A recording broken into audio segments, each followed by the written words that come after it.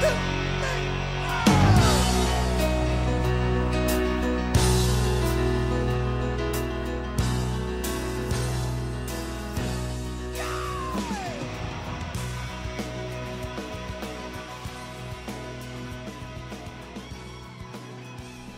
good morning. Welcome back to the Broadcast Retirement Network. I'm Jeff Snyder. This is BRN AM for Friday, October 13th, 2023. And our top story today, video games are creating a whole new generation of classical music fans. Joining me now to discuss this and a lot more, J. Aaron Hardwick is Assistant Professor of Music and the Symphony Director at Wake Forest University. Dr. Hardwick, it's great to see you. Thanks so much for joining us on the program this morning. Jeff, thanks so much for having me. I appreciate it. Yeah, good to be here. Yeah, it's good to have you. And I love this story because I was telling you off camera or in the green room, technically. I grew up in the 70s and 80s, and I remember the beeps and boops of my Apple II and my TI-99 4A in terms of the sounds of video games.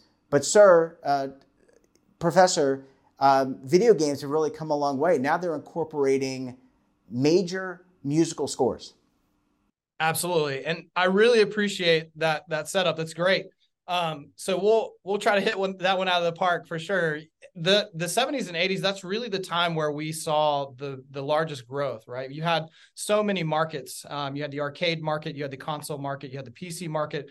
Silicon Valley really making its waves there with hardware and software, and we're developing all kind of things. And so sound is really, really important to that conversation, right? What are we doing? And one of the arguments that we have when we study video game music, or ludomusicology is the official title academically, is looking at the historic narrative, but also how it's informing video games in general and how it was encompassed early on and incorporated early on, but then how is it informing now? And like you said, we've come a long way. The evolution of that is the immersive process, right? And making sure that games are immersive, not only from the visual aspect, from the sound aspect.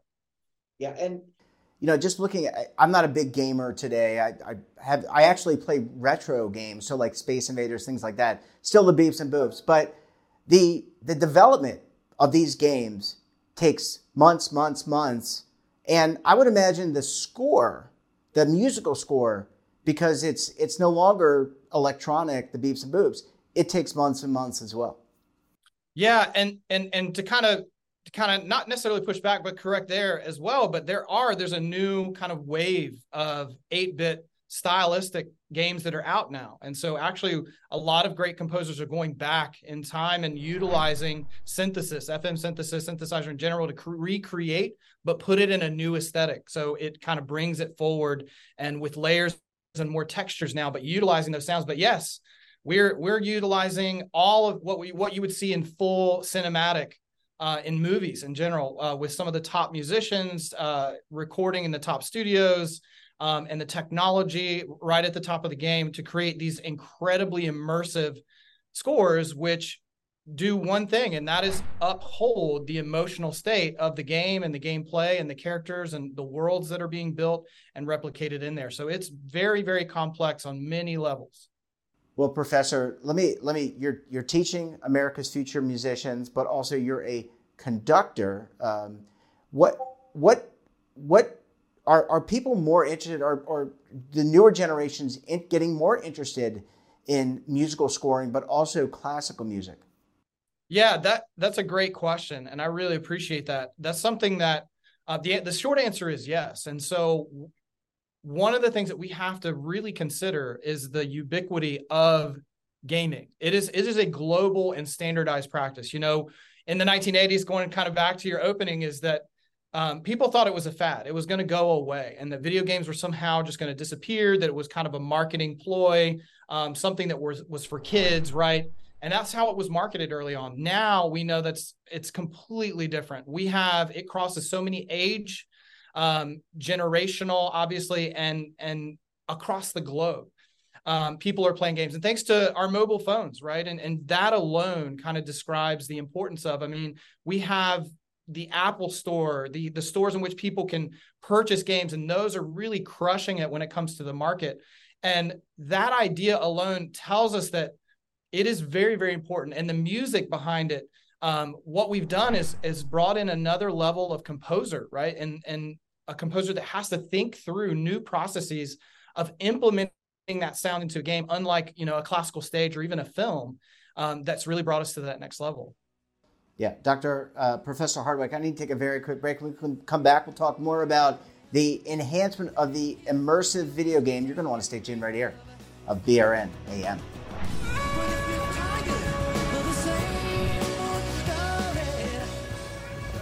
Imagine a new television network that will make you richer, healthier, and in control of your financial future.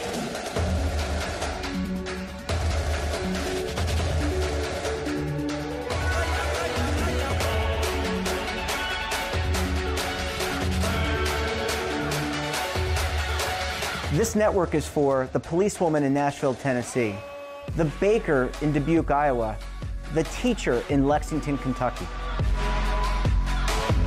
We want to make the idea of savings and retirement culturally relevant. But what do you see as a defining issue of the midterms, especially for the smaller businesses? I mean, they are the lifeblood of the American economy.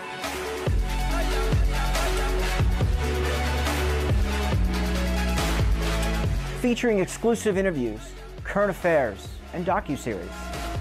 33 years old, you retired early. The philosophy is money only matters if it helps you live a life that you love. But you got to start thinking about retirement as soon as you get in. The Broadcast Retirement Network will drive very high engagement with premium partnerships. So this isn't retirement and savings for your parents or grandparents. This is for all Americans. And we're going to change the way you think about money.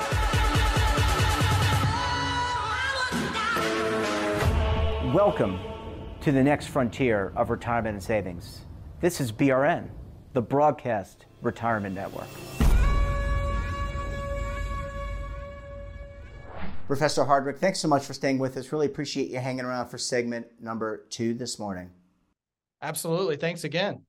And I liked in our previous conversation, we were talking about kind of retro is kind of in, and people are composing pieces in a retro environment on the old 8-bit systems. Those are our Apples or our Nintendo NESs, etc. Has this helped with the newer generation becoming maybe more interested in some of the, retro artists, retro composers like the Mozarts, the Beethovens, etc.? Do you see among your students and just the audience in general, people interested in that? Yeah, and to kind of tag on to what I was talking about earlier, to answer that question is absolutely, because we're seeing a new generation of composers, right?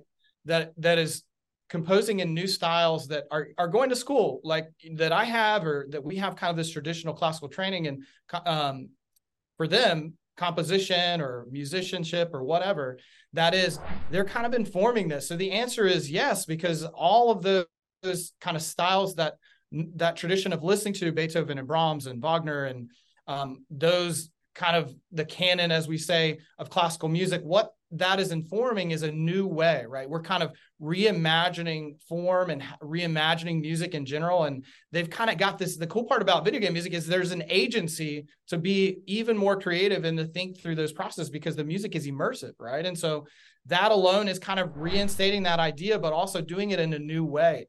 In addition to the part of your question is that, yeah, because of that, we're now incorporating classical music into video game soundtracks, right?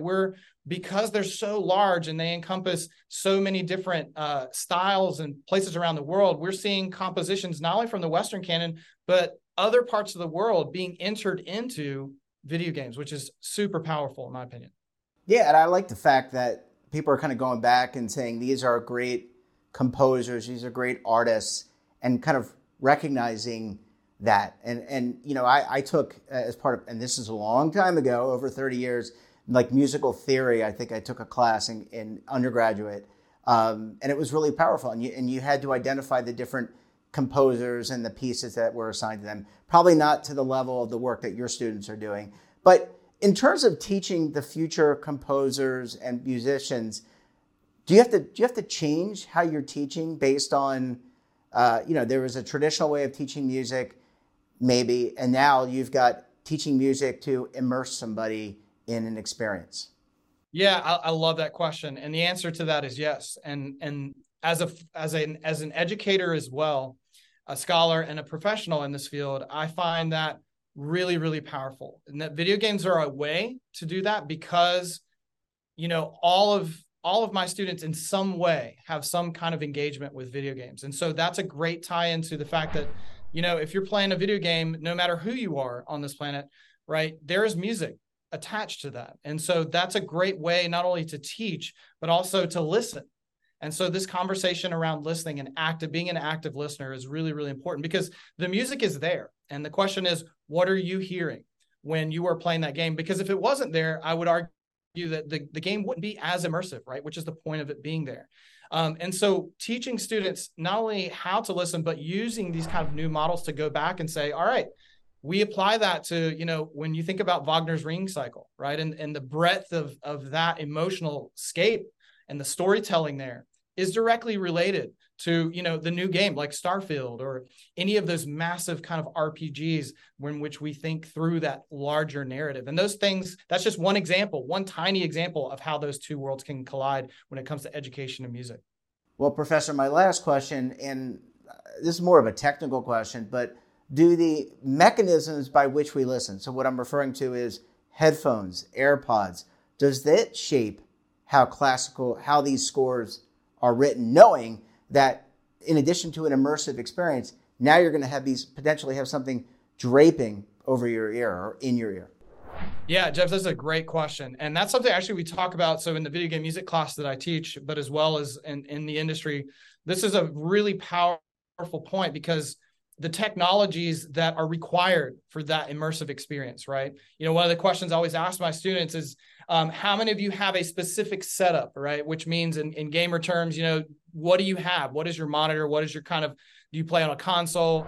And what's interesting is about going back to what you're saying is, so many people have AirPods, so many people listen through headphones, and that informs, yes, how people have to think about writing for this music, right? I mean, just the fact that we have adaptable audio that can head track, right? Like you turn your head and you have this kind of spatial audio. I mean, if you were to go back to the 1970s and tell somebody that, they would think that you're crazy, that it's from outer space.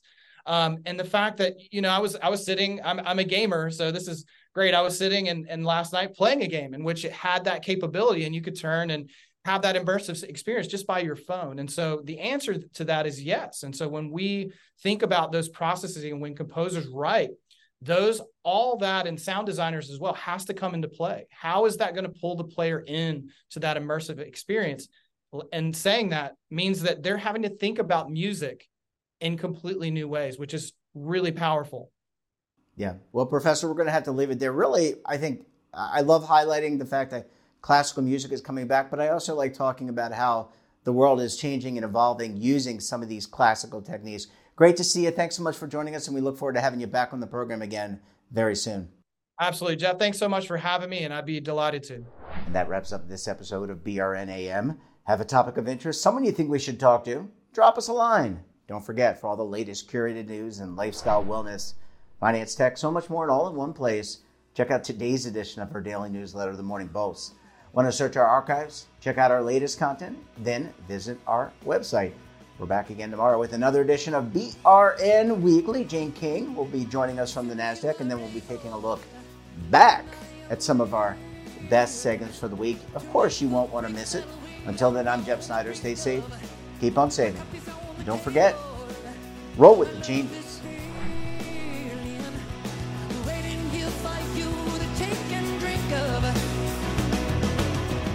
But if you're tired of the same old... Now is your opportunity to co-create content around any topic on the First Lifestyle and Wellness Network. Reach a global audience through our platform and co-own exclusive branded content. All of our programs are available on demand and also as audio-only podcasts, so you can take us on the go. Broadcast Retirement Network, available anytime, anywhere, and on any device.